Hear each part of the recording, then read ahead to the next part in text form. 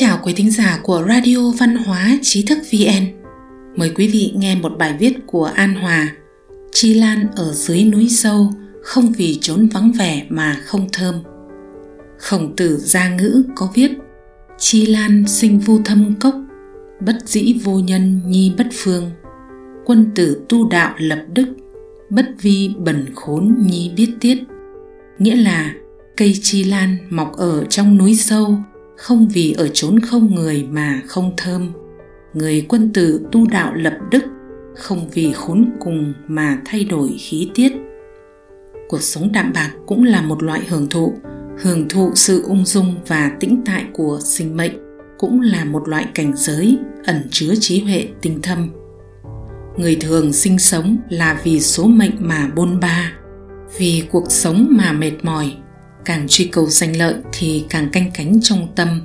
Rất ít người có thể sống tịch mịch đạm bạc mà không chạy theo danh lợi.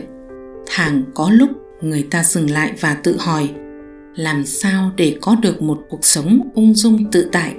Làm sao để như cây lan kia tĩnh tĩnh tại tại dưới núi sâu mà vẫn tỏa hương thơm ngát? Nhẫn, lùi một bước biển rộng trời cao.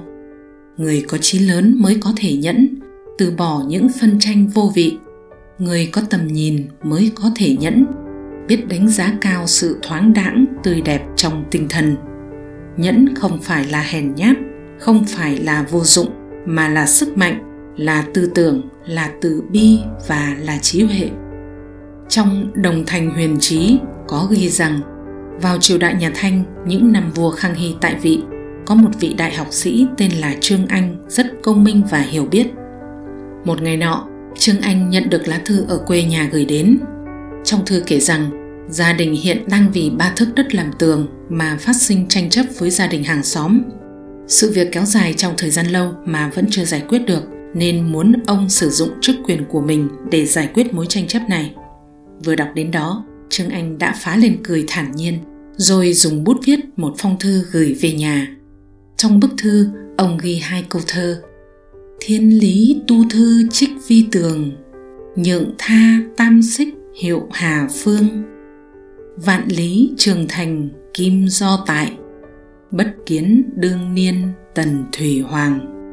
Tạm dịch nghĩa: ngàn dặm viết thư chỉ vì tường, nhường họ 3 thước có sao đâu.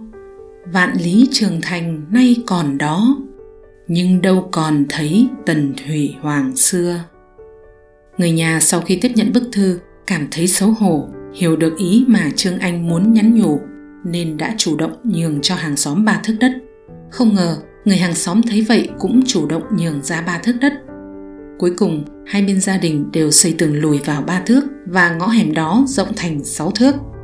Đó chẳng phải lùi một bước biển rộng trời cao hay sao? Hòa, thiên địa hòa, vạn vật sinh. Bài thơ Vọng Động Đình của Lưu Vũ Tích có viết: hồ quang thu nguyệt lưỡng tương hòa, đàm diện vô phong kính vị ma. Có nghĩa là vẻ phong quang của hồ và ánh trăng thu hòa hợp với nhau. Mặt hồ lặng gió giống như mặt gương đồng chưa mài sáng. Không ai có thể phủ nhận vẻ đẹp của thiên nhiên khi phong cảnh hòa thành một thể, tựa như chẳng thể tách rời, cái này tôn lên vẻ đẹp của cái kia. Lại có câu: thiên cao nhậm điều phi, hải khoát bằng ngư dược. Nghĩa là trời cao chim bay lượn, biển rộng cá tung hoành.